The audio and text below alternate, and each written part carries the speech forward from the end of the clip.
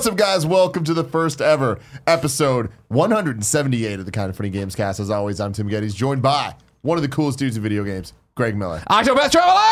You're playing right now. You're in a boss fight. I am. Yeah. I'm up against Ophelia's boss here. How you feeling? You think you're gonna take him down? I got him down. I got 3 of his 5 vulnerabilities exposed right now, and I'm just pop. You got that spinny thing going on around his head. Yeah, he's not ready to fight me right now. He's like, what's going on? Yeah, that's how it happens. Yeah. And then, of course, once again joining us, Jared Petty. Hi, glad to be here.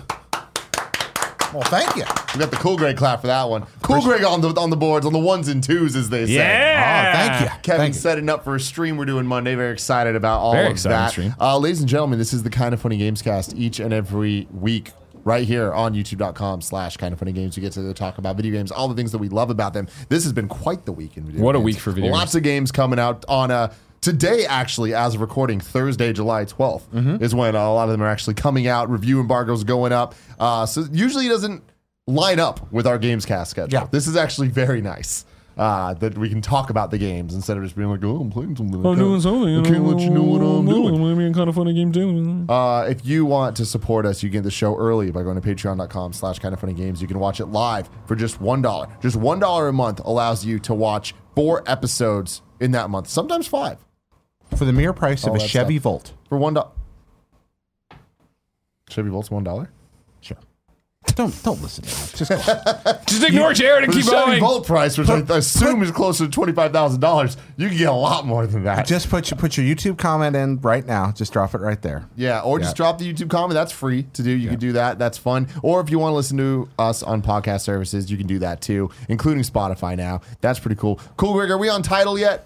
Not yet, but we're getting damn close. We're getting damn close. What's Tidal? Jay-Z's streaming service. Oh, okay. I don't think they do podcasts. Do they do podcasts? Only exclusive ones. Only exclusive ones. Yeah. Well, the cool Greg effect. The cool Greg effect. Yeah, That could be the exclusive one for him. Oh, man. Let's just get right into it, though. Shit, this Patreon motherfucker's producer powering Tom up. Bach, Patreon producer Eric Heitz, the men, the myths, the legends. Both of them are fantastic people that helped this show happen. Let's talk about it, Greg. Okay. Octopath Traveler. It's here! Finally. The review embargo up today. People ready to download it tomorrow as of our recording. Obviously, everybody freaking out. Everybody freaking out about the reviews today as well. I've been playing it. Yep. I like it. That's what, you know what I mean? It's what we talked about last time I was on the Gamescast. Of course, I wasn't here last week. Thanks for taking over, boys. But, Jared, you talked to me about it, and I asked you the question basically of like, it takes a very particular JRPG that I can get into, I should say, actually. It's a very particular JRPG that I can get into. And you talked about this and what you liked from the demo, and obviously I've heard everyone in the audience loving it. We've seen it, obviously, at a million directs where I look at it, I'm like, that game looks great. I just don't know if it'll be for me. And, you laid it out, and I was like, if I have no nostalgia for an SNES Final Fantasy or something like that, right? Or any kind of JRPG in that time frame, is it going to be something I'd like? And you said, I think so. Yeah. And so, I had it downloaded ready, and on the flight back from Canada last week I started it, and it was that thing. I had a 6-hour flight, and so I was like, I'm just gonna play this on the flight, and so started in, and I'm coming in pretty much completely blind outside of the demos we've seen. Okay, but you haven't played the demos. Correct. The I meant demos we've seen on like Nintendo Directs. Stuff, you did not play the demo. You did not play the prologue, whatever. And I didn't do the whole thing of like, I knew obviously 8 paths, 8 different characters. They all have their own little stories, their own little reasons for it. And starting off, I did no research. You know what I mean? I didn't know what any of the characters are. And I'm going through who they all are and what their abilities are and what like the gist of their story is. And I was like, all right, this Primrose story seems super interesting. Right? And so if you're like, everybody has their own different stories and setups. Primrose's setup, right, is that she, as a child, saw her dad murdered by 3 dudes that each had a crow tattoo somewhere on their body. And then she, was like lost at it, but her life's goal and mission now is to take down these fucking 3 guys that killed her dad. And so eventually she finds out that, one keeps coming to this, like, basically, they don't say this, obviously. Strip club. It's a dancers club, a dance hall. With private shows, and like, it's a whorehouse, right? And so she's like, I'm going to fucking become a dancer. I'm going to become a stripper, a whore, whatever you want to put in there, and work in these horrible conditions for this horrible, creepy fucking man that probably who looks like such that guy. He's totally like his design. He's like, you come back for me for my private shows. How do you do that with a figure this small? But you look at him and you're like, yes, that is a rapist. That is what a creepy old rapist looks like. You know what I mean? And so like, jumping into that like immediately, I'm like, wow, that's some dedication to catching your dad's killers that you're gonna go be, and we'll just say dancer at this point. But again, the subtext of everything here is that it's a full service. It's more than subtext. Though. Like they're pretty. I think pretty at the end, he calls her a whore at the end. I took screenshots. At the end. It's pretty early. Oh, really? I'm thinking of like the conclusion of their thing here, right? Because this was the same storyline that I started with in the demo. Oh, really? And now that I'm redoing it, like I'm most interested in her, so I started as that one again. So I'm pretty fresh. You know, as this is the guy Helganesh, right? He's yelling at her, "That naughty mouth of yours belongs to me. Put it where it belongs, and if you please me to my satisfaction, ... Who do you think you're speaking to, whore?" You know what I mean? Like, he's laying it all out. I'm like, she calls him master and all this stuff. And she's in like the like dancing, like the I Dream a Genie, like my belly's exposed, very like you see through outfits. I love that all of the dancers are all in the same outfit, but like she's in red, and then her friend's in blue, and then the rest of them are just all green. It's like you guys are NPCs. I think that's very evocative of old RPGs. 100%. That's a place where they're deliberately hopping back, because you do have things like you have the dance scene in a couple of other games where you're going to see situations that are supposed to be considered tawdry or brothel-like, and you'll see those dancers kind of in the background. But even earlier, like pixel art era. Before that, you're going to see a lot of that. So what drew you to that? The idea of a revenge story? It sounded like the most adult, not in the winky sense, but like the most like mature storyline there of like, wow, what for a character, the dedication to have that, right? Of like, all right, cool, I'm going to go on deep undercover into this seedy lifestyle and be treated as a sub by my master and a slave by my master. So that's interesting, because I went with the scholar storyline, and this is pretty much about a guy whose boss doesn't like him and lost a book. And I actually have. You're like, I can connect to this, but I've appreciated. Yes, I've lost a book. I've lost a book, and my boss doesn't like me. Exactly. I've popped into that situation. I like when RPGs like Octopath Traveler give you these. Everything kind of feels like a side quest in a way, but it all comes together and feels like a sum of more than its parts. Suikoden 2, which I've evoked many times, is really good at that. It doesn't feel like you're saving the world. It feels like you're saving your life. It feels like you're dealing with your issue. Octopath Traveler leans really heavily into that. Yeah. People have talked about whether, why wasn't this a Final Fantasy game? I think there are two reasons for that. One, because Final Fantasy games traditionally are about a big elemental evil you have to destroy. Yeah. Second, I think that Square Enix realized that it might be time to if you have an Octopath Traveler and it takes off and it's really good, then you can have a 2 and a 3, and an Octopath Traveler Gaiden, and an Octopath Traveler Monsters, and and you can start a new IP, and they managed to do that, and it looks like successfully.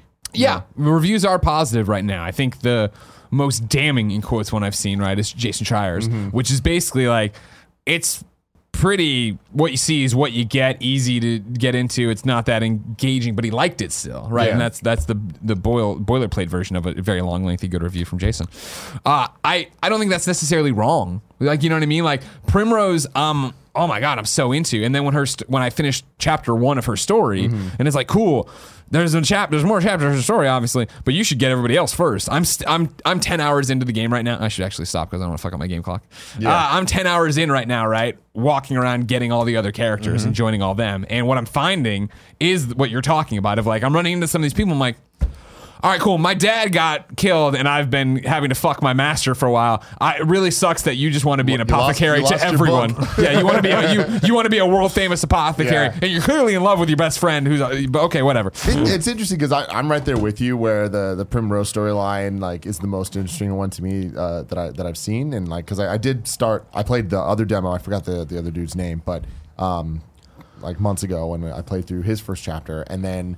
When I started playing now, I started as someone else. Yeah. And I was like, I want to go back to Primrose. Yeah. And it's funny because I'm seeing online a lot of people do not like her story. Really? They're just like, oh, it's so top level and so just like trite and like the same story we've seen a million times. And I totally agree, but it's like there's something it's a revenge tale about it. Yeah, I'm like, I'm here for this. I like this. And even though it's like pretty predictable when it comes to the dialogue and stuff, this game to me is kind of the sum of its parts of aesthetics.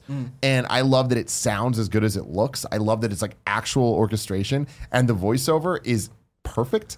to me, where it's like That's just, expound. just the right level of cheese. Of cheese. It's fitting And what it's it was trying to be. Exactly, it's fitting what it's trying to be, and like I love how much VO is in it. Yeah. And I love how you can skip it. It's pretty quick, and so it's Yeah. like it kind of allows you to play the game and experience it how Right. you want to, which is great because I feel like all the parts that I would play old games back in the day and be like, oh, I wish this had VO. Like even for something like Final Fantasy X, Yeah. it had a lot of VO, but a lot of stuff didn't.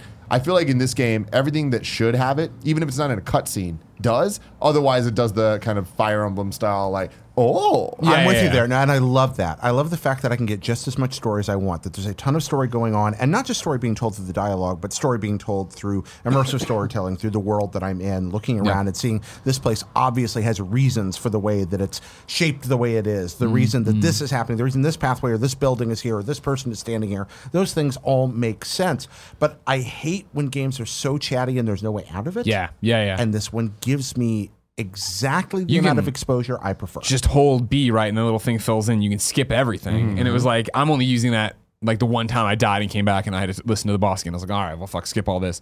But it is that it's what I like about it and what's interesting about it is, okay, maybe I don't connect with every story, or not even connect isn't the right word. Maybe there's not as engaging as I think how deep Primrose's is in terms of like, wow, there's a lot of weight to this, right?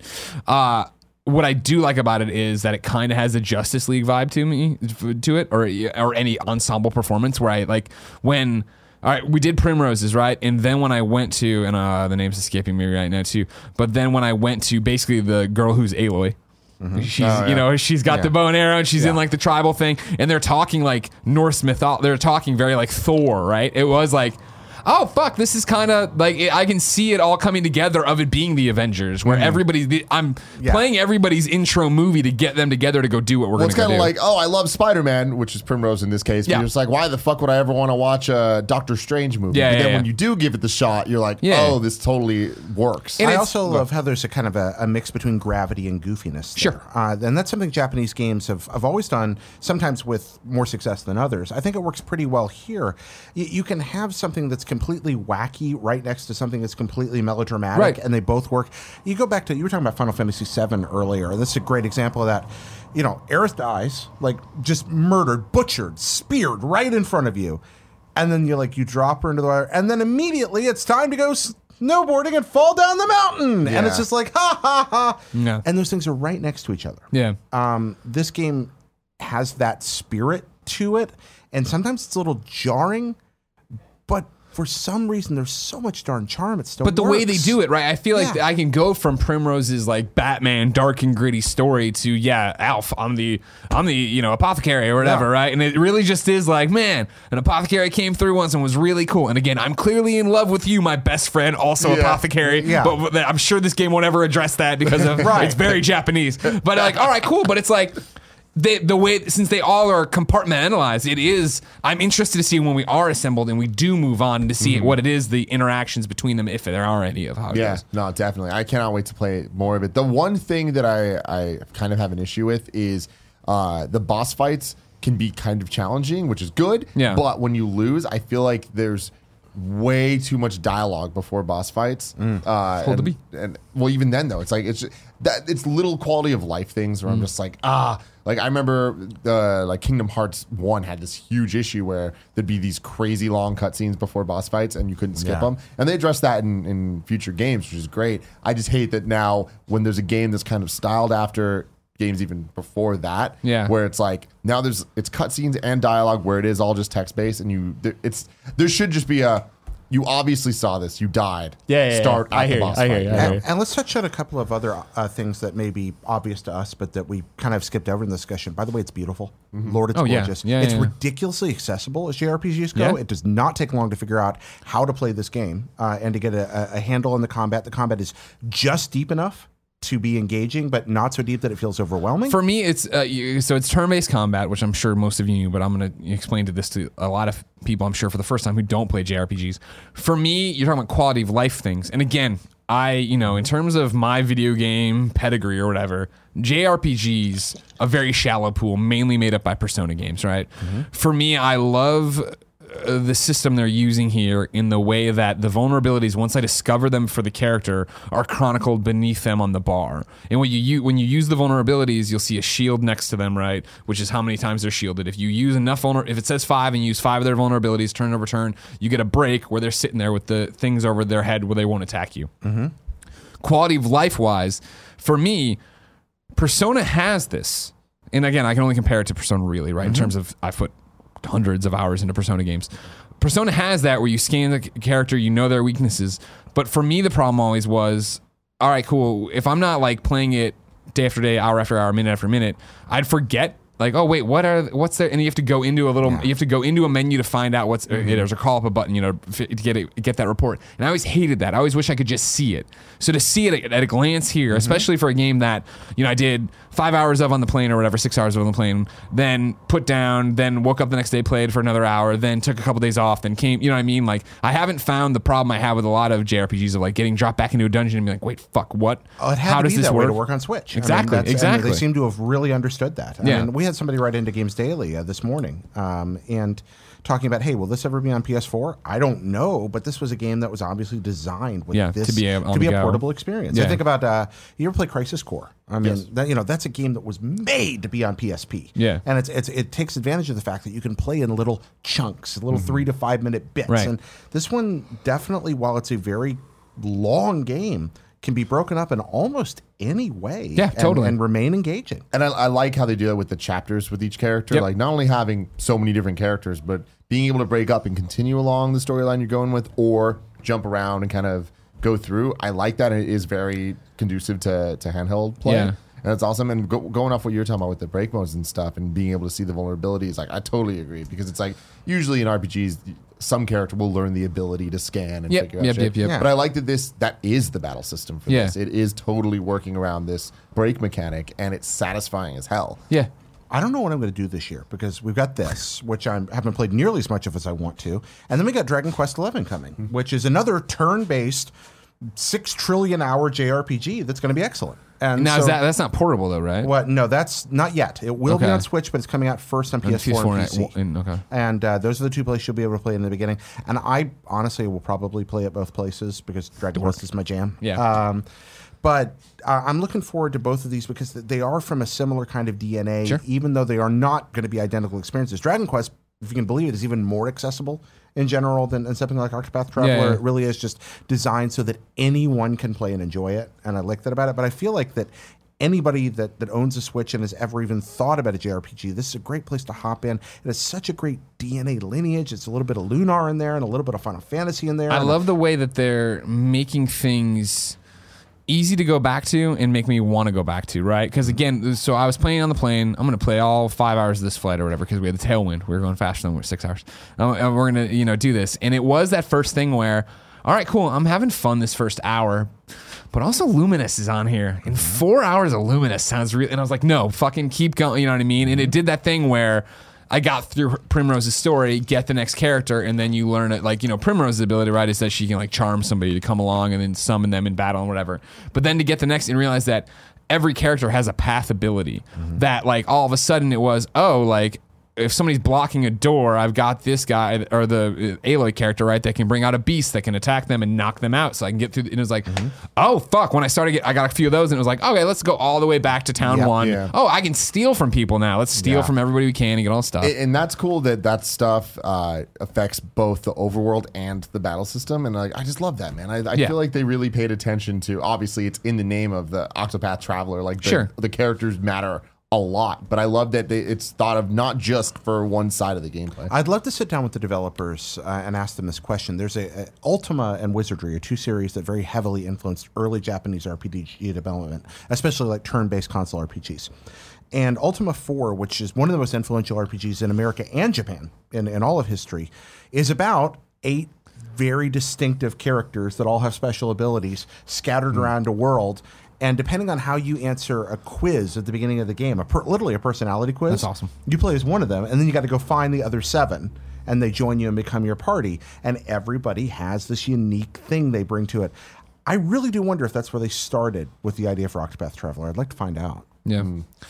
In terms of complaints, I guess, or just not problems even, but like, things, right?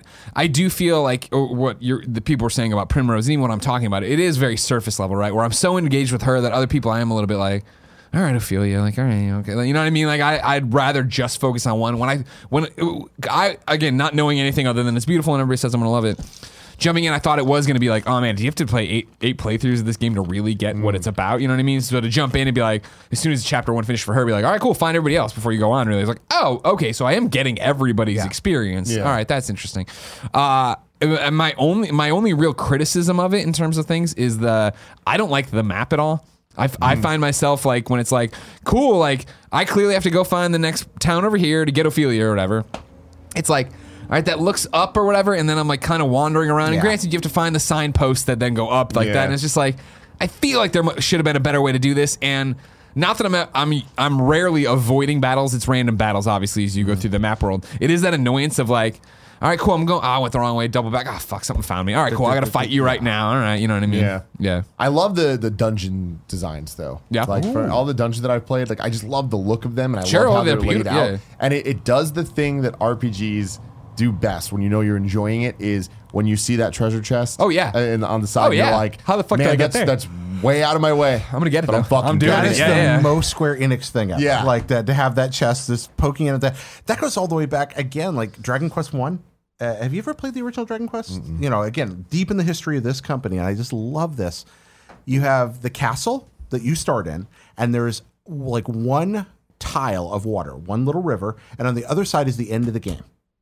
Like sitting like 3 squares away on the map is the bad guy's castle. And you start right next to it, but there's a river between you and it. And the entire game is a journey around to that thing. But from the very first moment, you can see that they are so good at that. They've been doing this since the 1980s, and they still manage to find ways to dangle that in front of your nose. I think more than anything else, that's why people hated Final Fantasy 13, was because it didn't feel that way. You never felt like there was a big world you were one getting hallway that you're just going down Yeah. the entire time. 15 nails that, and this, and I do think a lot of it's just where the camera is, gives you so many opportunities to do that. Oh, sure. And I think we've forgotten that it's not just about pixel art style. When you pull a camera out, you can do things in a game you cannot do when you're close in. And Octopath Traveler illustrates that. And that's the thing of like, yeah, especially have you played Ophelia's stuff? Like, hers is in this like giant church or whatever, like that's ornate and has all this, the flame of the Traveler or whatever the hell it's called in the front or the back. Like when I got it and it was like, all right, cool, and they let me free roam it for the first time, I was like, all right, cool. And I'm going into rooms expecting there to be a character, a treasure chest. There isn't. And it's just like, wow, you built this room just to make it seem alive and cool. And then like to walk up to the priest or the clergyman at the front and then go behind him to the flame and have like the wall kind of come in and fade away. I was like, there's a chest there, but it's like, you made a very detailed level here just to make it seem real and alive. I love the choices they make on when to have it be pixel art and when to have it be more like cinematic lighting and like when to use real flames versus like pixel flames. It's just like, it just makes the world so freaking cool. Yeah. And like, I love that they made a game that like backs up that quality of style. Yeah. Right. Because I feel like it'd be super easy for them to just put something out that looks cool. But Sure. this is something more than that. I think it might be the most artistically interesting. I think it is the most artistically interesting Square Enix game since Final Fantasy Tactics. It does really neat things with art, and I haven't seen them take a risk in that direction this extreme in a long time. I think it really pays off. This is a game that deserves to succeed.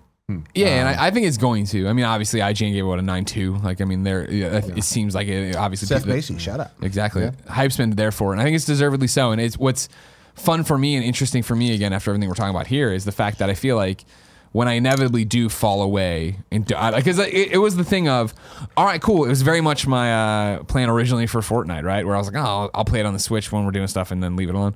Where, all right, we landed and I'm finally home. I'm finally at the TV. I'm going to sit down and play the Life is Strange tie-in Captain Underpants. We can never remember the fucking name of it. I've been dying for more Fortnite. I'm going to play Fortnite and wake up that morning and be like, fuck, I'm going to put Project Octopath on the giant I've been playing it in handheld the entire time. Now I'm going to plug it in and go and like just sit there and play it and have Jen be like, this voice acting is terrible. And I'm like, well, no, not every town sounds like this town. They're talking like Thor for he's okay. No, there are several things. It's not perfect. I mean, there's some goofy voice acting. There's some pacing occasionally. It does. I mean, it's a weird one where I feel like it doesn't go full JRPG, where for me it would get too close to the sun and I'd be like out. But it does definitely get up there where I'm like, I know these tropes. I know what this is. The way they're talking, you know what I mean? Like it does do. It doesn't feel like parody. I think that's the key for me. It's in the safe spot between being JRPG and Western enough, where it's like I'm enjoying my ride here. But you're right, it doesn't feel like self-parody. That's an excellent way to put it. Which it very well could have. And the reviews are all pretty much glowing. The Jason Schreier's is the exception that's kind of getting torn apart.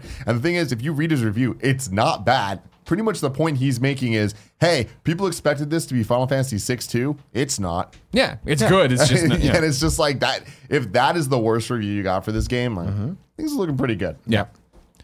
Now, I haven't been able to put as much time into Octopath Traveler as I've wanted to. Sure. Because I've been distracted by one of my old friends. And his name is Captain Toad. Captain Toad Treasure Tracker. Okay.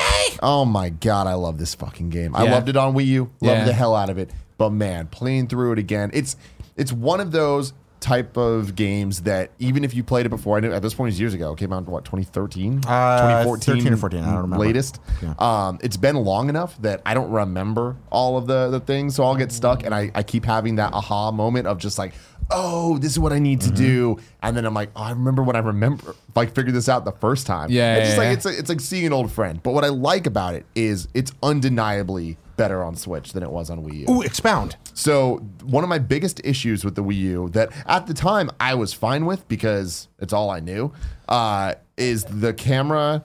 You had to use the gyro shit with the gamepad on the Wii U to be able to rotate it and stuff? To rotate the kind of worlds. And I mean, I even remember then wanting to be able to use the right stick, but it didn't ruin the experience for me because it was such a fun, novel thing. Like I never expected them to take that fun mini game from Mario 3D World and put it into its own game, but they did, and I was so just enthralled by that. But now being able to just use the right stick like a normal person, be on a plane like this, it makes it so much more satisfying and just like you can kind of just do what you want, what your brain wants to do. It just happens instead of having to think about struggling with the controls. Nice. And like that should not be something a video game, is complimented for. But like here it is. I'm like, an awesome game is now even better. Yeah. The touchscreen stuff is still there. Good. And what about when you're playing on a TV? So that's the thing is I was like, I kind of switch back and forth. I'd say I was about halfway here, halfway there. And on the TV, there's no touchscreen, obviously, but you can use your Joy-Con or Pro Controller or whatever controller you're using as kind of a Wii remote type thing. So you're just pointing. Okay. So you're just pointing. It's a little weird. I don't recommend playing Captain Toad on the TV. Okay. I think it's way more at home on in handheld mode because the moment that you need, like, the cursor's always on the screen. Yeah. And if there's different shapes or whatever platforms you need to click on to make rise or fall, the thing blocking you is kind of distracting. And I think the worst thing is because the Joy-Cons don't have the Wii sensor bar and all that stuff, it just doesn't ever feel quite as good as the Wii when it had the Motion Plus. The original Wiimote, still good, but it had some issues. This kind of sometimes I need to hold it in a weird angle to get it going where I want to. I was like, I don't really like this. Just feels like it's not as polished in that part as you exactly. Like it to have been. But yeah, in handheld mode, man, I'm all about it. It is a little weird, and the Switch is a little heavy to be playing, moving the camera around with the right stick, then having to let go to touch it. Holding it with one hand and also using touchscreen stuff can get a little weird. But when I was just laying in bed, putting it on my lap, then it was super intuitive and super awesome. So for best friends that have never played Captain Toad, what's the hook? So if you've never played Captain Toad, I ask you, have you played any of the Go games? I ask you this, sir. The Go games on mobile and PSP or PS Vita and did they ever come to Switch? No. And then on Vita, whatever. So Lara Croft They're Go, on Deus Ex PlayStation Go, though too. I mean, and PS4, PS4, and Hitman Go. It's essentially like mini board games where there's specific paths you have to go down. Things are happening, and every turn you do something, like enemies will move, and it's straight up just a puzzle game. You have to figure out how to get through it all. There's just a star at the end you have to get to, and that's how you beat the level. But that's not really where the fun is. The fun is there's extra challenges on top of it of do it in 3 moves, do it in 6 moves. Yeah.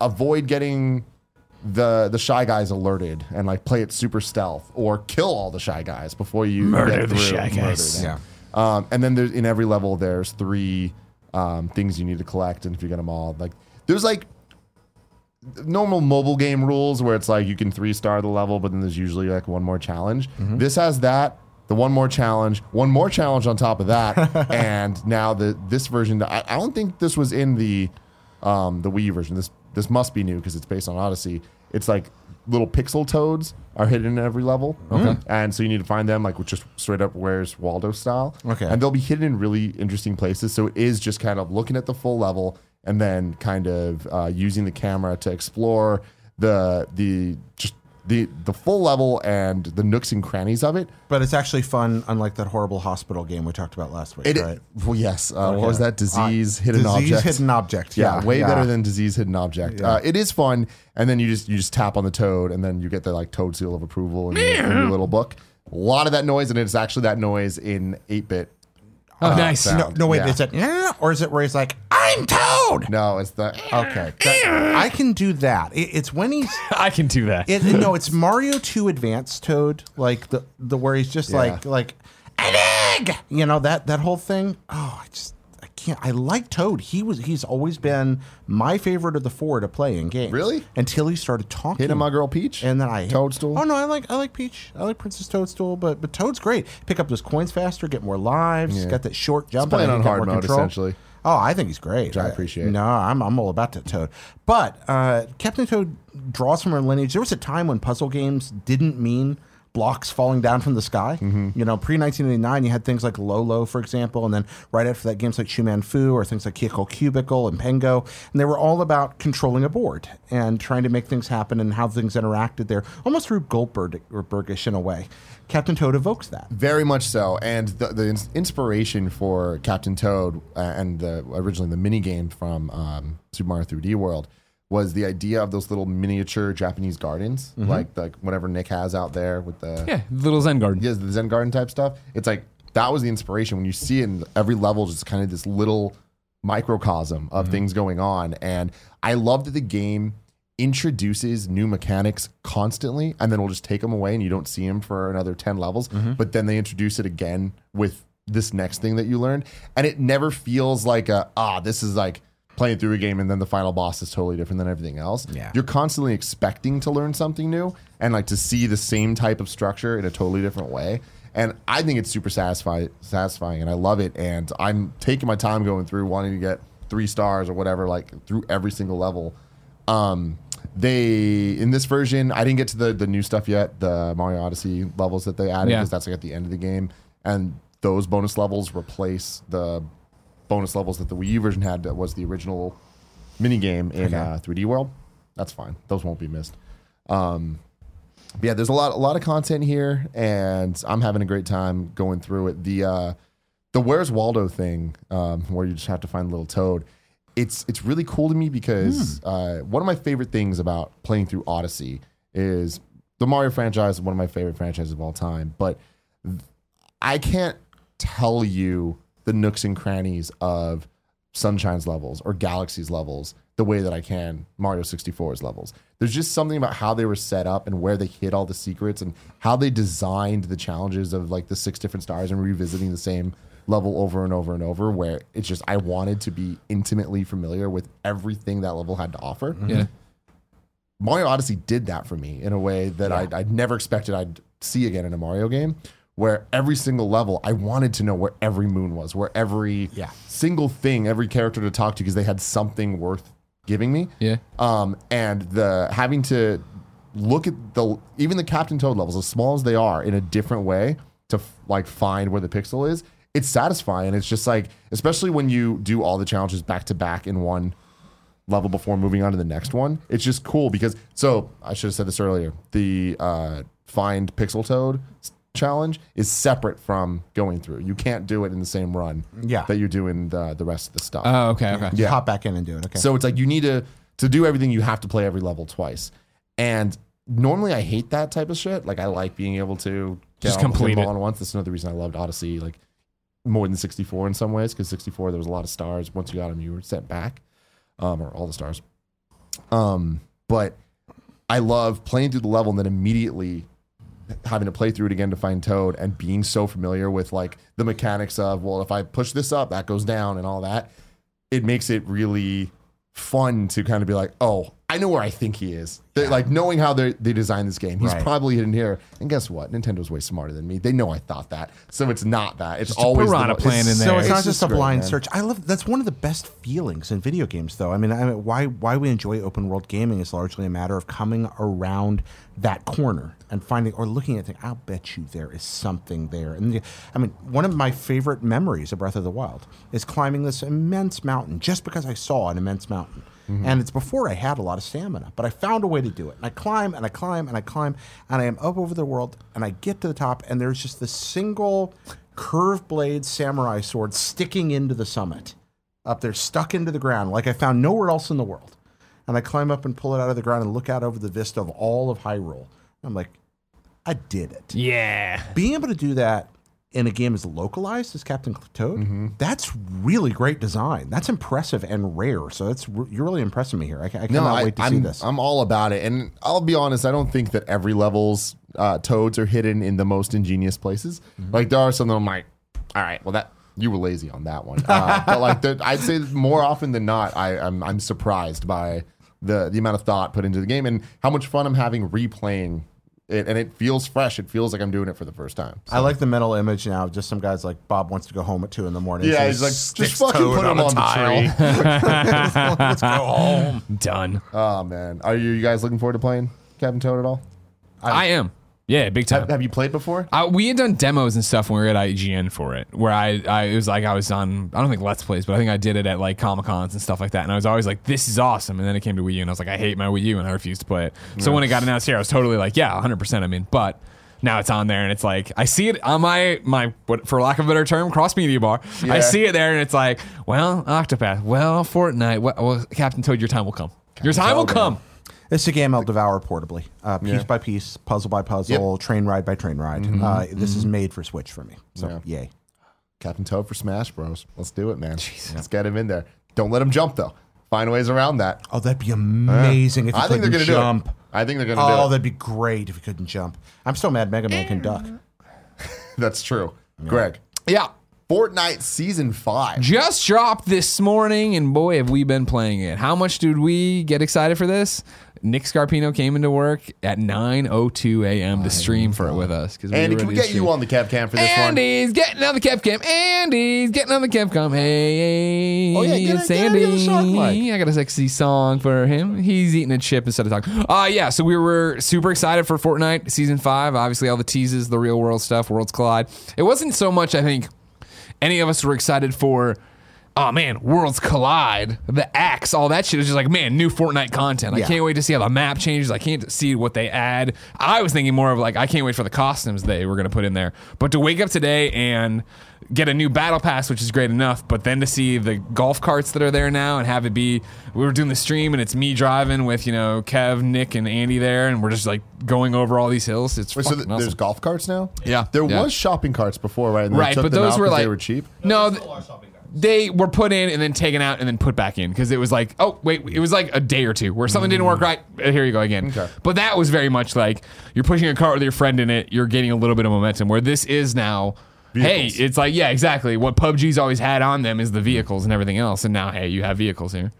Yeah, it felt like Christmas morning, really. Like, That's what you kept saying, yeah. I could not wait to wake up and update the Switch. So much so that like at 2 a.m. I'm still on Twitter and I start seeing all these drops. I'm like, let me turn on my Switch. Get the and update, Sure enough, there's yeah. an update there. Let me update it. And yeah, woke up and they have a really clever way of not creating a whole new area to play in, right? Like it's still the same island, but the way that they change certain areas, there's now a desert biome, which used to be Moisty Mire. The bottom right side, which used to be a swamp, is essentially now just a big desert biome. Yeah. So you have little, like, Anarchy Acres is gone. Now it's just a Anarchy pool Acres, and country club kind of thing. Is a golf cart. Is a golf Course. course now, Yeah. which is really cool. And on top of a mountain, I forgot when we were flying. There's a big Viking ship that has Worlds collided. been displaced through these little portal rifts. Is Power Man 5000 playing at all? No. No, I wish. Are you ready for world? There are portal rifts in the world that if you run into them, they drop you from really high up somewhere. And so you Random? Yeah, I was gonna say I don't know if they're random. Like we've seen them in our game, and Kevin ran through. Or no, then some kids were running through, and they were all popping up in the same place. So I don't know if that's every time. I don't know if it's random with a map. But once you figure out in a map, you're done. So might be when you utilize them for traversal when you exactly. Know the map Yeah, I think so. But the golf carts are really fun. They did fix a crucial bug, which is known as not a bug, but it's sort of a cheesing. People cheese the system, and it's called the double pump shotgun move, where The good old double pump. You love a good double pump. To fire off a second shot with the pump shotgun. So what people do is they equip 2 of them. You fire one, you switch to the next weapon, you shoot the other one. It's like back in Halo 2 with the that's what he was talking about. Yeah. Same thing I brought up, yeah. So they fixed that, which is awesome. Now you have to wait a certain amount of time before you can shoot a shotgun shell from another shotgun that you own, which is just the best. I'm so glad they fixed that. People took advantage of it insanely. Yeah. So the changes they made to the map, is there a method to the madness in terms of like the story, or like does it make sense at all? Or did they just kind of take hey, these are the sections people don't really like, let's try to make them better? I see both of it really. What I'm assuming is they looked at areas that they can improve on and just figured out interesting ways to sort of bring in new biomes and new sort of environments to sort of. Yeah, I think the worlds collide and the cracks and the way they're using like spatial separation and like things being teleported in and out. I think that's what their explanation is story wise. And I think but behind the hood, or under the hood, I should say. I think it's just like I know it's just my own, but like we never ever dropped in Moisty. Yeah. Like we always stayed away because there wasn't much over there. So I'm sure it was like swamps and you walk really slow through there. So I'm sure Epic sees all that data of like what's not being used appropriately. Shit, no one's dropping there. Like a Fortnite heat map. Yeah, exactly. To see where you're going to put you somewhere else. The other question I got for you is, like, you played a lot of Halo back in the day, and it's like when new maps came out, that was super exciting. But it's like you always still wanted to be able to go back and play older maps, and it's exciting when they reskin things and bring them back in Halo 3 and all that. Do you think people, now that we're kind of in this new era of first-person shooter or shooter design and this battle royale stuff, do you think people are going to miss the old map, or do you think that this is where we're at now, where it's like, hey, this is an ever-evolving like game, and like we're not going to miss the old map? I see people missing the old map. Sure. Yeah. There was a on the Fortnite Battle Royale subreddit last night. There was a video a guy made of he went to every location in his character and waved goodbye to it just in case it was going to be gone. And I mean, granted, that's being, I'm sure he's being cheesy with it and goofy, but it's like, I'm sure that, people are going to, today when Andy's like, let's drop it. What's Andy Acres called now? What is it called? Golf course something or whatever? The Links, Lucky Links. Yeah. It doesn't matter, but it was like, wait, what? And I was like, oh, fuck, I dropped at Anarchy all the time. Like, that was where I dropped the most, to go into that back house and get through the roof and come down, you know what I mean? And like, so I don't like miss it, but in a season or two, when for whatever reason they flip it back and Anarchy's there and Greasy Grove changes or something, like, okay. I think it's the same thing where people gravitate and still play. There was that big outcry when they took away the original vanilla WoW servers. I feel like that's sort of that thing where people will prefer the old one just for nostalgia's sake or whatever. But no, it's just, I don't know. I think Epic's doing an incredible job of finding a new way to keep it refreshing. Yeah. And I think this Season 5 dropping seems to be the biggest the game has been, and just in terms of, obviously it's a huge game, right? And in the public sort of, the public knowledge of this game is that it is like everybody's playing it, everybody's addicted to it. But I think this felt like Halo 2 came out. Mm-hmm. This felt like Destiny 2 was coming out. Like, this felt like a huge event. And it's been great so far. How much of that do you think is due to it now being on Switch, now being everywhere, and how much do you think it's just due to Fortnite is I think huge? It's just the public knowledge. I don't think it's necessarily Switch. I think it's people finally coming around and giving in, and then realizing, oh, Season 5 is dropping. What is Season 5? It seems like a big deal. People won't shut up about it. Yeah. What is it? And they see all these skins. They see all these leaks. It's almost like chicken and egg, I think, with the Switch thing, where I don't think Switch is like the reason it's at fever pitch, but then I also do think it is, if that makes sense, where I feel like for you in particular, right? Like the fucking Nick, Kevin, and me today, Joey on Twitter, like, you know, I don't know if Switch hadn't happened, I don't think I'd be playing it right now. I don't think we'd care as much. I don't think we'd be talking about it right now necessarily. I'm not sure we'd be talking about it. I've talked about this before, but I really do believe that more than anything else, the fact that this game is free and resonates with of course, kids yeah. And I'm definitely not trying to say. Oh no, I wasn't trying to implicate you or to indicate that you did.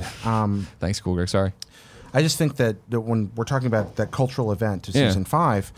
Some of it may just be that if you're going to have anything to talk about at the lunch table with the other 8-year-olds for the next month, then you download season 5. Because if you don't, you're not part of what's going on anymore. And since it's free, and since you either own a phone or a PS4 or a Switch or a PC somewhere in your household, you're playing it. Yeah. And maybe more than anything people like us can do, that's what's really moving it. I haven't seen a game like this resonate with kids since Minecraft. And this one's designed to, instead of them sit and talk about their builds or their little private servers, this is about 100 of them playing at once.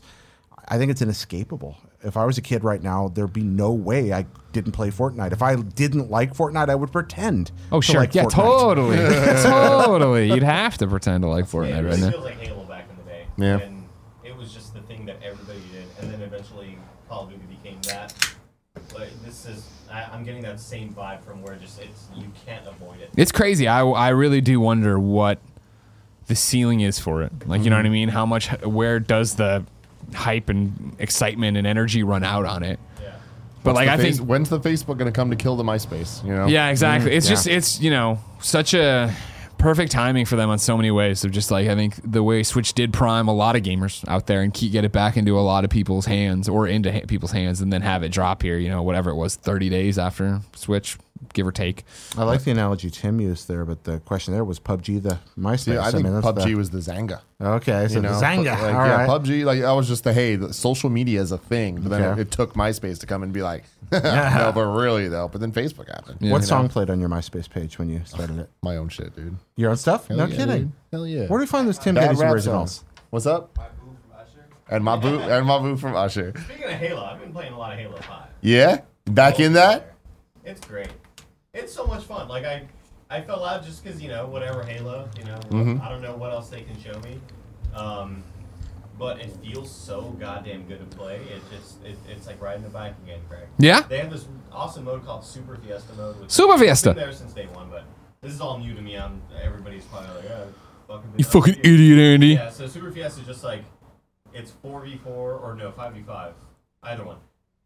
But you just spawn with a random weapon, and there's like 48,000 fucking weapons in this goddamn thing. They have the new battle rifle, the Halo 2 battle rifle. Oh, really? New pistol, the Halo 1 pistol. It's everything, and you just sort of, and there's so many maps too, where you're either playing a new map or you're playing an HD version remake of Hang 'em High or Rat Race from the earlier Halo games. But then you'll play a new map that's like, oh, this is kind of like Midship, and then they'll straight up have you play Ascension or like an old Halo. That's map. awesome. Neat. It's insane and really fun, and they also do this thing where, similar to, what game am I thinking of? I can't think of the game, but Stubbs the Zombie. no, they have a seasonal sort of content where it's like for 3 weeks at a time. Oh, like I guess like Fortnite, where it's like they have 50v50 mode or 20 squad mode or whatever. Halo will do like, hey, we have a Halo 3 playlist mode, and it's all BRs, it's all battle rifles. Or they'll do Shoddy Snipes mode for a couple weeks, and then once that's done, they'll move on to whatever the fuck, rockets only. You know, like they have all these sort of cool ways to kind of bring you back and kind of get you interested in the game. When it comes to Super Fiesta mode, is it the randomness that draws you in? Like, yeah, because the thing about Super Fiesta is generally, me and my brother and my friends aren't as good as the people playing. Okay. But Super Fiesta, you can spawn with a rocket a whole bunch. Okay. And feel and sort of have that advantage. Or you spawn with a sniper and it's game over for the other team. Hell yeah, dude. Do you play Nitro rifle. Do you play Smash Brothers with items on? No, but if I want to have fun, I'll do Pokeballs only. You gotta play. See, you're halfway there. You're almost there. Smash Brothers with items on is a Super Fiesta of Smash Brothers. It's fun. It's fun, yeah. Random. It's a lot of fun. It's random. Fun. Yeah. All right. Have you played with Finnegan at all? Halo 5? He plays like every night. Really? Yeah. That man loves him some Halo You 5. should hit him up. Yeah. Oh, I'll be so bad though. He'll help Then you. no sign. He's supposedly really good. Then I no don't sign. trust him ever, but I Don't heard a trust Sean reliable Milligan. rumor that he has Master Chief's helmet tattooed on his right buttock. I can confirm that is not true. I believe it. You've been looking at his Kevin, it's your time. Big Kev Dog. Another game came out on Switch on this beautiful Thursday, July 12th. Bomb Chicken. Did it come Bomb out? chicken.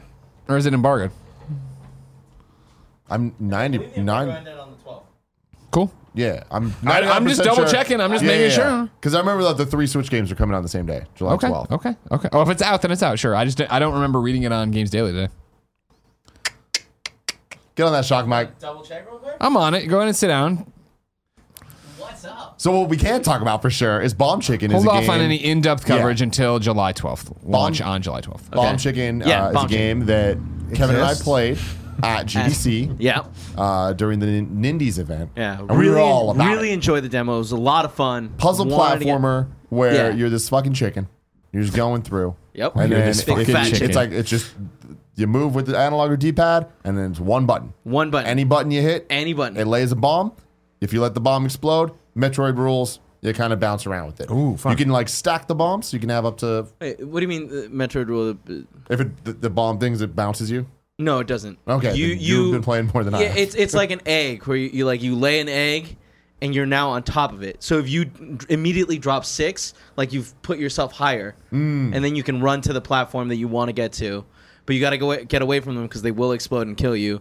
Another thing you can do is like lay a bunch of drop a bunch of bombs, go to the left and kick it, and like that'll shoot it off to whatever side you kick it to. So it's not like Explosion Man where you're being propelled by your own explosions. no, It's no. okay. Totally wrong. Yeah, I was. yeah. It's the opposite of what I was Yeah, saying. yeah. So we were super all about it. When Super we all played about it. I could not wait to get my hands on it. It looks like a Kevin-ass game Yeah, where it's like a it lot had of little fun environment puzzles, like, He's how the do you get GoPro. Yeah.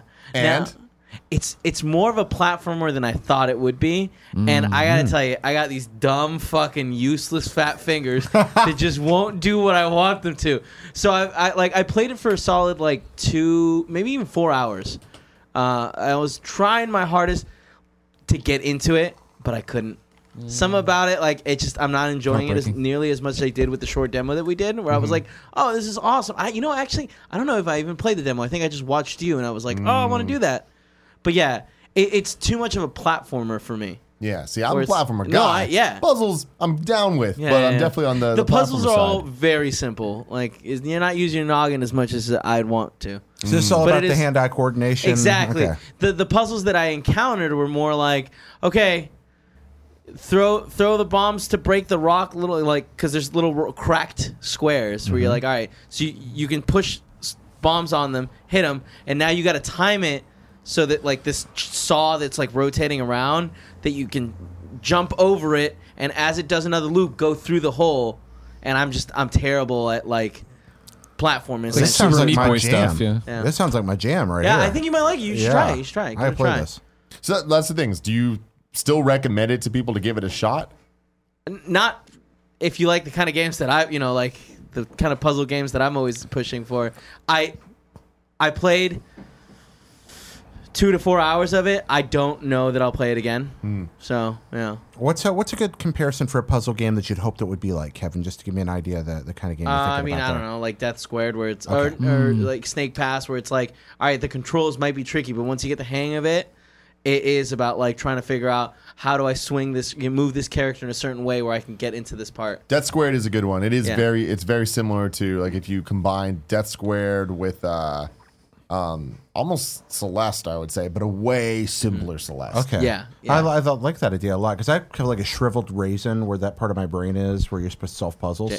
So this may be a very good game for me Yeah. actually. You, Captain you want Toad, to play I a can little bit of handle. it right now? Anything You down, can bring it over. What? Bring it over here Yeah. right now? No, I'm not good at talking right. and playing at the same All right. time. We Thank talking? you, Kev. And we Anytime. playing. And we talking. And we Next playing. game, there's 2 games here that we're going to talk about back to back. Back to back. Old games that we just fucking should have been playing a lot more of. Number one, Rocket League. Sure. Of course. So, full disclosure, we're obviously teaming up with Psyonix. They hired us to come host their Rocket League third birthday party down at Petco Park. If you're in San Diego for Comic-Con, it's Thursday, 3 to 9 p.m. It's free, open to the public. You should come hang out. It's kind of funny. It's Xavier Woods. It's a whole bunch of cool people doing cool things. It's Thursday, July 19th? Correct. Oh, that's Angie's birthday. Oh, bring her down. San Diego. Lovely this time of year. Obviously, we're doing the thing. So we did a party mode that's up on patreon.com/kindoffunnygames right now. And that was like part of the deal, right? Of like, we're doing this, we're going to do all this stuff. Well, it's not part of the deal. Was to talk about on the Gamescast. Fucking love that game. Yeah. And be like, why don't we play it more? And that's the thing about it. Why I put it on the list because we did the party mode, and it was that thing of like, fuck, we played, I remember a long time ago, we did a Twitch Let's Play of Rocket League 3 months or so before it came out. Mm-hmm. It was me, Colin, Dunham, Doug Perry. You guys came in, Nick and Tim, you played with us and stuff. And we had such a great time. And that was really the one that set it for me of like, I fucking love Rocket League. I can't wait to play more Rocket League. And the story goes that Rocket League came out, and it was that PlayStation Plus game. We were at an event, came back, I downloaded it and started playing online, and everybody was so much better than me. So I was just getting curb stomped left and right. And I was like, all right, boat passed me by. This isn't a game for me anymore. And of course, at IGN, we covered all the DLC and stuff. I remember when they put the Batman v Superman cars in there, the fact they've never stopped. The game's been a runaway success. I don't need to recap any of that. So it sounds stupid for us to be like, man, what a great game. But it was one I think we wrote off as it will never be good at. Yeah. And when it came to Switch, I was like, man, basically what is happening with us in Fortnite now and what will happen with Smash, I'm like, this is awesome. We should all get it, and we should play it at the at the end of the days and stuff, and yada yada yada. And we got codes and we downloaded it, and I didn't touch it until we were getting ready, warmed up, where I needed to play and get my wits about me again. Team Fat Flags in Rocket League, of course, go get it.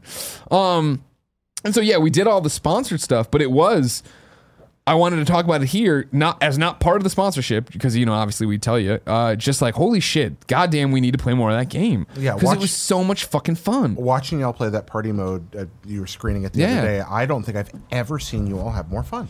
You were giddy. It's that thing of, I think to jump online in Rocket League is similar to jump online in Fortnite of you not know what you're doing. You're going to get clowned out and it's going to be a pain in the butt, right? But to sit down with your friends who are all equal footing for the most part, right? Yeah. Even though Andy could not figure out how to fucking jump and twirl, like I'm telling him over and over again. Yeah.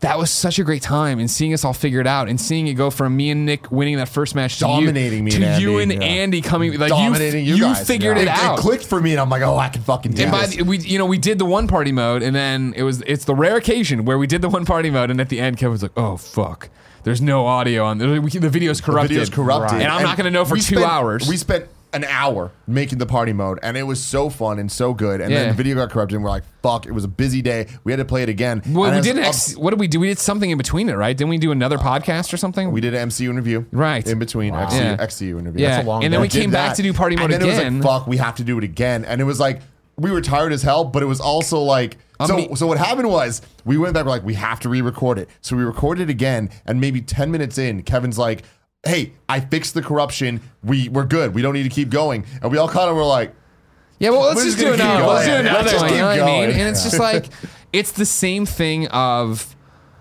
Fortnite, really, where I can just see where I could totally lose myself to that game. Where it was, as soon as it was done, like, I was driving the DeLorean. I had my Team Fat Flag, not on the DeLorean because you can't do that. But but it was that thing of like, fuck, I never bought the Batmobile. I should go buy the Bat. And I'm like, wait, what is my real commitment to Rocket League going forward? Is this going to be a thing we play as an office? Because if so, then fuck yes, let's go get everything. Rocket League is an arcade game. It is. We live in an age where very few new arcade games are made, and even fewer are ever featured. Fundamentally, that's a 4-player multiplayer arcade game. It's the kind of thing that in a parallel universe is standing in some mall in 1994 with 4 linked cabinets, and people are playing it. You can understand what you're supposed to do in seconds, and the controls are as simple as you can possibly imagine, and yet you can play it for, as some people do, thousands of hours. That is a rare, beautiful thing in gaming. Yeah. And the fact that you found a way to get over that hump, that barrier of entry you've talked about, that's extraordinary. Well, I love Rocket League. I'm not any good at it, but I love it. Exactly. And what was fascinating about us playing it is, and you can see in the party mode, where it's learning to walk, where I'm not using the follow ball cam. Not that I'm saying I'm better than you guys. Clearly I was better than, but I'm doing the thing where I'm going back in the field, playing the ball, moving up on it, jumping as the ball descends, and I go to what would be and I go underneath it. And it's like, oh man, once I get the timing down on that one, but it wasn't, it was like, you watch that thing and it is a bunch of this, you know what I mean? And I do it on scores even where I didn't think I was going to get it. And it's like, man, it's all just a second off, and you can see where you can narrow those gaps and fucking start nailing it. And even besides things like that, because like that, I feel like none of us actually got ever even hit that point. Like I would say like the walking analogy is good, but it's like I feel like we're still we're still totally crawling. We're crawling. But it's like learning not even just the kind of momentum and physics of how you move, but also just the different things you can do. Like, all right, I could hit the ball, or I could just jam into Nick and blow him up to stop him from going. It's it's that type of strategy where I'm like, this is really freaking cool. And also that wonderful emergent idiocity, because even failure can be fun in Rocket League. When you have something like Andy blocking his own shot, for example, stuff like that. That's extraordinary. And yes, it's dumb and you get mad at yourself, but at the same time, you're like, that was my fault. This is a skill-based game. I didn't get screwed there. I screwed myself.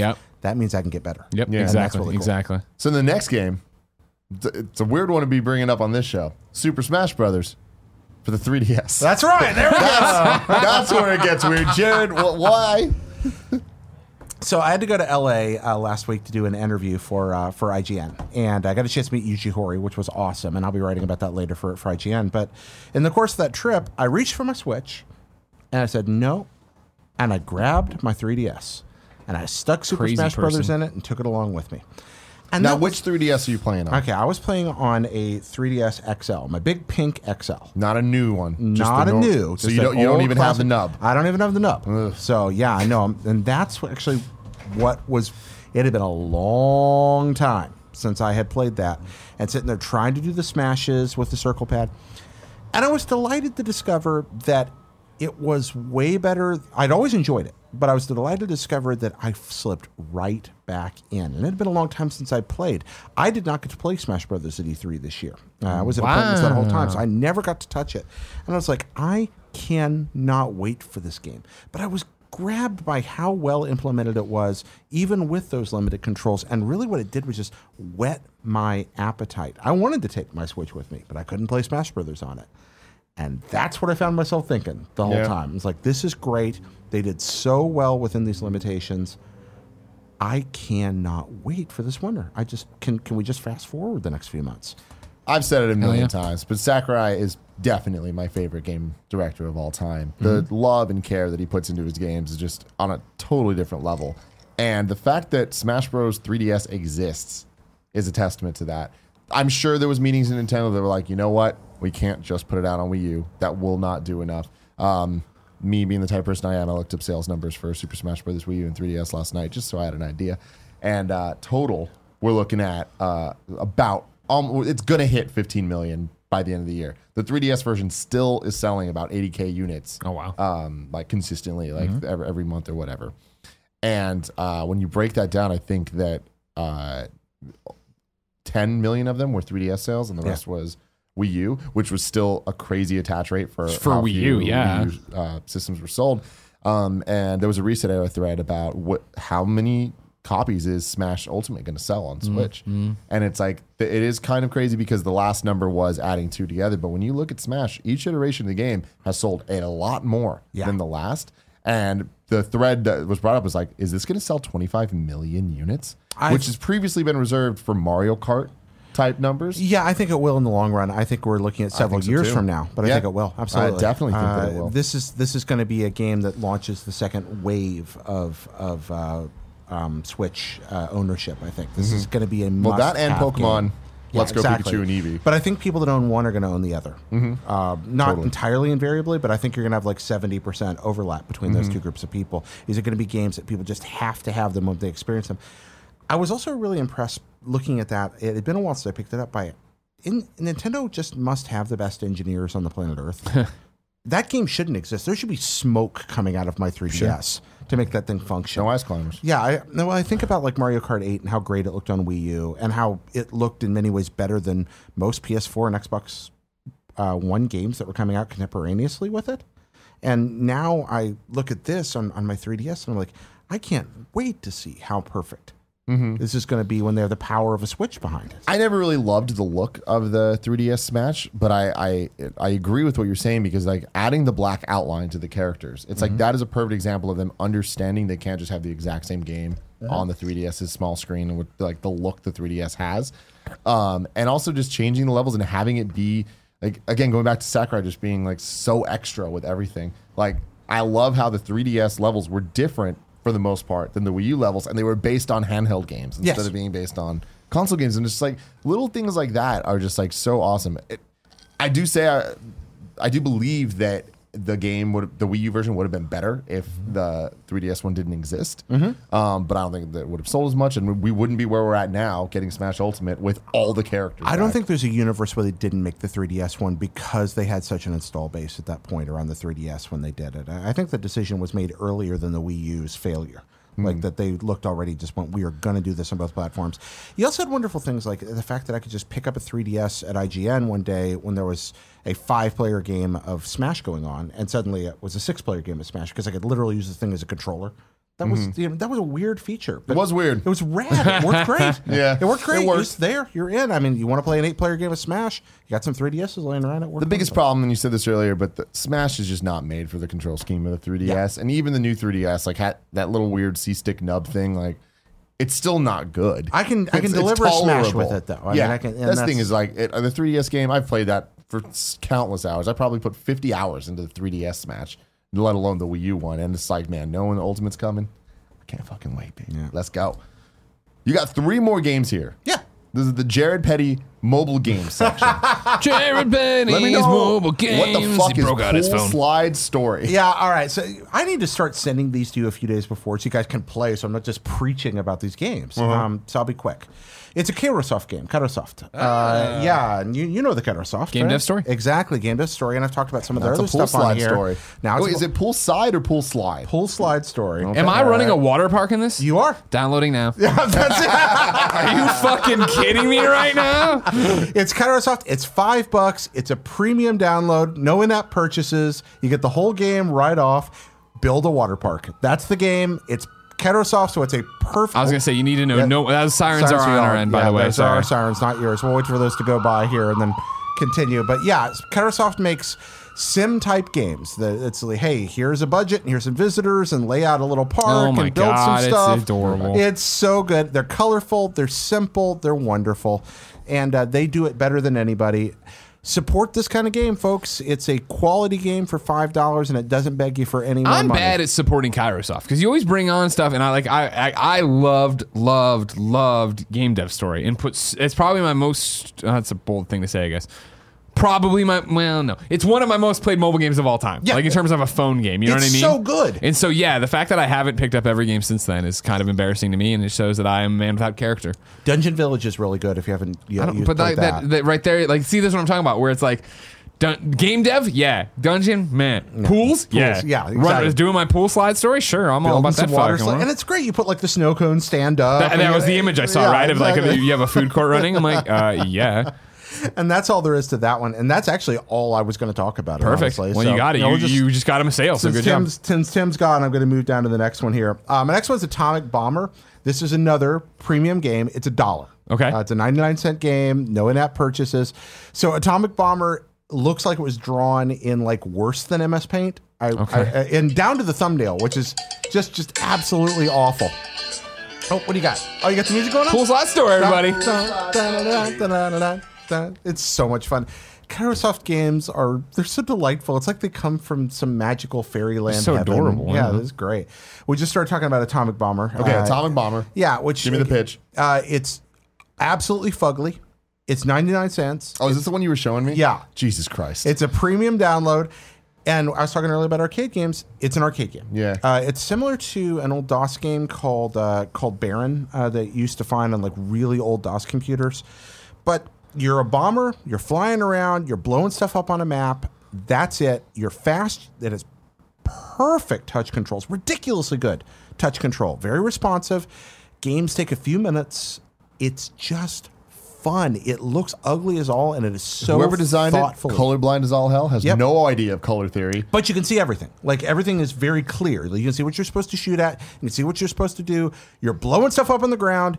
It's shooting back. You're picking up power up super fast. You get ridiculously powerful really fast, but the game ramps up difficulty really fast. You're dropping atomic bombs and cluster bombs and dodging under missiles. And there's this cool system where guys are shooting down from the ground at you, and you can see the missile arcing towards you, but you can see the line from the radar station. And so they're faster than you, but just slightly. So you got to destroy the radar station before the missile gets to you, while you're avoiding tank fire, but watching out for MiGs swiping down, while dropping 17 bombs and 2 nukes at the same time. Atomic bomber, man. It's great. It also has a little A10 like DLC mode built in that's free, where you're running around just shooting guns at things.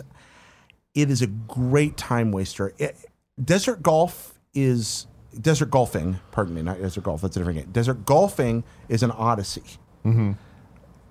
This is a great way to spend 3 minutes. Cool. And just pick up. I can't recommend that enough for being like stuck at a bus stop. It's just a great little game, perfect for phones.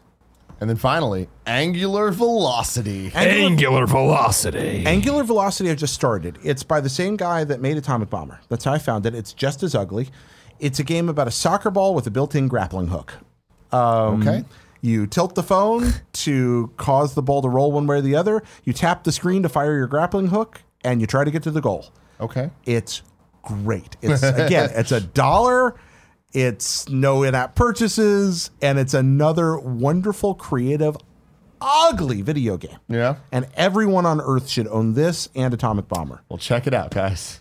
The Jared Petty seal of approval. Yep. And That's it. speaking of mobile games, it's time, ladies and gentlemen. This week, Oh, I it's left my time laptop. Oh, you want to go grab that? laptop. We've been doing this little game that Jared Petty came up with called Mobile Game or Bullshit. Did you guys do it last week without me? We did. How'd it go? Kevin beat the shit out of me. Wow. I'm yet to win this. I want to get a piece of paper as always. Hold on. This week or last week, no. Let me take a couple steps back. This all started with mobile game or bullshit. Then last week we did mobile game or Silicon Valley startup. This week we are doing mobile game or erotic novel on Amazon. That's right. That's the game. And I Mobile cannot game wait for or this. erotic novel on And Amazon. let's give a shout out to Justin Dean, who wrote our theme song for Mobile Gamer Bullshit. Hold on, let me make We sure have I a get theme everything. song. We have a theme. Well, remember I sang it on episode 1, and then Justin Dean actually made it into a real song. It's mobile game or bullshit. It's mobile game or bullshit. Joy's gonna read some stuff and we'll figure out if it's Okay, It's one of Yes, those things where when I podcast, I Who made forget. that?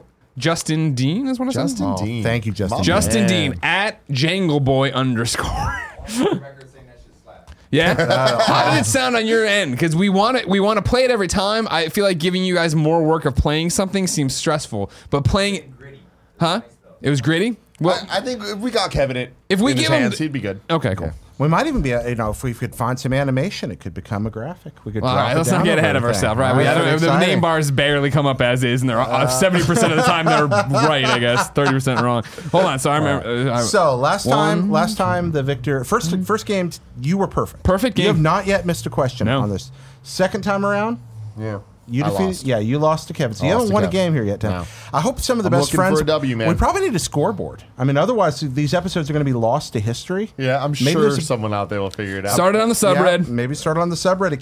Keep a scoreboard for Mobile Gamer Bullshit. All right. I got so excited by this one. I was having so much fun with this topic, with this theme of mobile game or erotic Amazon novel. Erotic novel on Amazon. That we're stretching it to 7 here today. Wow. We added this last week, Greg. There are descriptions for every game. Oh wow. Now, these descriptions are either from their real description on the App Store, Okay. or I've made them up. Okay. All right. Of course, yeah. If it's an All erotic right. novel, you had to make it up. All right. So here's the first one. Is it love, Drogo Vampire? Is it love, Drogo Vampire? Is that an erotic novel on Amazon, or is it a mobile game? Do I get the description first, or I get it after? The description is: you may even be able to tame his destructive character and discover in him a passionate lover. What's the theme here? All right, so who's going first? I'm gonna say erotic novel. You say erotic novel on Amazon. Mm-hmm. Greg Miller? Fuck. Now, so when we're saying erotic novel, are these like Amazon submissions included, or is it has to be like published and it comes These in? are like things that you can buy on the Kindle store or buy on Amazon. They might be print published, they might be Kindle Directs, but they're erotic fiction that you can purchase. Can I hear the Amazon. game description one more time? Is it love, Drogo Vampire? You may even be able to tame his destructive character and discover in him a passionate lover. Fuck. I'm gonna say it's erotic as well. Erotic novel. Okay, erotic novel for both of you. Are we Yeah. going to the end We're this gonna time? end- or we're Yeah, gonna go to the end. remember Yeah, to come yeah, back yeah. then. Number 2. Number 2. Moan with Bigfoot Mega Collection. Moan with Bigfoot Mega Collection. All 5 episodes of the Moan with Bigfoot interactive novel series now available together, plus exclusive Sensual Sasquatch DLC. Fuck. I'm saying that's erotic novel. Fuck. See, here's the thing. I also think it's an erotic novel because the Mega Collection makes it sound like a game, so I feel like you're trying to play me. Yeah. And I feel like they wouldn't say DLC in the description. So are you saying So erotic? the vote is. I'm going erotic. So you guys are both voting Yeah. erotic. That was my novel. thing. When it's and this is gonna sound like the most fucking classist shit you've ever heard for video game dear. players. Do mobile games have DLC? And like, would this game have DLC? That's, I guess, the bigger question. All right. Obviously, there's DLC. Animal Crossing has stuff. You know what I mean? But all right, cool. All right, there we go. Number 3. Burnin' Rubber Crash and Burn. The most explosive game on Earth is now available on mobile. You're so good at this, Jared. You're so good. Because this sounds like it has to be a video game, which makes me think it's an erotic fucking novel, and I'm going erotic. You going erotic? I'm going novel? erotic, man. All right, erotic novel. I'm going game. Greg Miller says game. It's mobile game bullshit. Number 4. Hot or Shot. Hot or Shot. It's a free game that will unwind the party participants and make the party really hot. It's a game. I'm gonna go erotic. Greg Miller says erotic. Yeah. Game. Tim Geddes says game. Fucking game, man. Number 5, Southern Hospitality. Oh, here we go. The Southern belles of Spectre Manor need the touch of a good detective to strip away the mystery. Game. Tim Geddes says game. Greg Miller, I say erotic. he says erotic. Number 6, The Stable Girl, bred by a stallion. Fucking goddamn. This Help. is definitely. Oh, go for it. Here's the description. Help Madeline rescue horse from a corral. And by the way, it's not spelled corral, it's spelled coral, C-O-R-A-L. Okay. Help Madeline rescue horse from a coral. The Stable Girl, bred by a stallion. Description, help Madeline rescue horse from a coral. Oh my God. Greg Miller, what do you say first? I think it's a game. Greg says game. I'm going to say erotic because the coral thing. You wouldn't have told us that if you didn't make it up. Because That's that what would Tim give says. away It's It's a good that point. it's a video. It's those. It was the terrible sentence structure before the core. I was like, that's an app store description. That's an Yeah. app store description. Final one. Final one, number 7. Ready? Yep. Taken by the Minotaur. Description, Antigone has been kidnapped. Taken by the Minotaur. Video game. Tim Geddes says video game. Greg Miller? Erotic. He says erotic. All right, folks, if you're playing at home, that's 7. We went 7 today. Little extra on there. Well, you know what? I'm going erotic. No. I didn't mean. I didn't You mean, locked it in. You locked it in, sir. Damn it. All Cool right, guy, I you fucked mean that a up j- really bad. The Antigone thing threw it off. Doesn't matter. Go. Are you sure? Yeah. I'm going to allow it if you want to take it back. It's been locked. You gonna What's take it? locked is locked. All We right. never lie. All right, that's what he says. Okay, you had your chance. Number 1. Is it love? Oh, there's a song again. I just want to have it prepped to end there. All right. Okay. Is it love, Drogo Vampire? Yeah. Totally a mobile game. And we both said erotic fiction. Yeah. Totally a mobile game. Absolutely. It is a sensually themed mobile game Of course. where you can meet and perhaps seduce a vampire. That is the real description. It's from the description. You may even be able to tame his destructive character and discover in him a passionate lover. This game, by the way, does have DLC because it occasionally rolls out new television-style episodes for you to interact It's with. a spiritual successor to Mom's Got a Date with a Vampire. There we go. Number 2, Moan with Bigfoot Mega Collection is, in fact, an erotic novel. Hell yeah, it is. Hell yeah. It's a collection of nine different works of erotica, including several parts of the famous Moan with Bigfoot series of. Are you guys aware of like the fantasy erotica on Amazon? Yes. Yeah. No further questions. Okay. All right. There's a whole world of like really kind of out there Amazon erotica, and the dive in. Bigfoot books are apparently very, very big in this world. Man. So Moan with Bigfoot. Number 3, Burn and Rubber, Crash and Burn. That's a game. That's a mobile game. That's a mobile game. Greg Burn and Miller Rubber. rushes out It to an is, early in fact, a lead. racing game. Boo. Yeah. Boo. So right now, what score for the folks back home? What are we Greg at? has 2 points. Tim has 1. Greg has 2, Tim has 1. Number 4, Hot or Shot is the free game that'll unwind the party participants and make the party really hot. That's a point for Tim. All right, it's a point for Tim. So we're tied up at 2-2. 3 to go. Number 5, Southern Hospitality. The Southern Belles of Spectre Manor need the touch of a good detective to strip away the mystery. That is absolutely erotica. That is not a video game. Yes. Yeah. Greg Miller back in lead, 3-2. Yeah, my fake description was not good enough there. Number 6, The Stable Girl, bred by a stallion. Help Madeline rescue horse from a coral.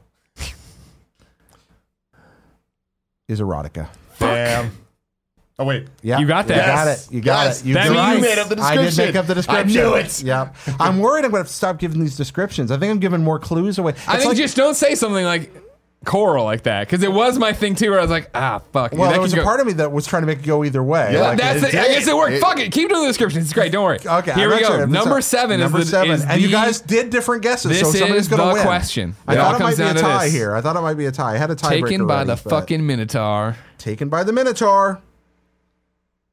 Amazon erotica. Yeah! The champion remains. Bing, bing, bing, bing. Tim Geddes 0 for 3. There Okay, you go. man. 4 I'm points. here for the fun, and guess what? to 3. I'm having it. Okay, you play that song again? It's no game or bullshit. I didn't do anything. Well, there we go. It's no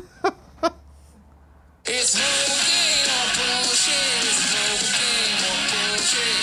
Joy's gonna win some stuff and we'll bring you everything. What did you say after Mobile Gamer Bullshit? I don't know. Ladies and gentlemen, this has been the Kind of Funny Gamescast. Thank you very much for joining us. What will we do next week on Mobile Game Or? You'll have to come back to find out. Until then, I love you.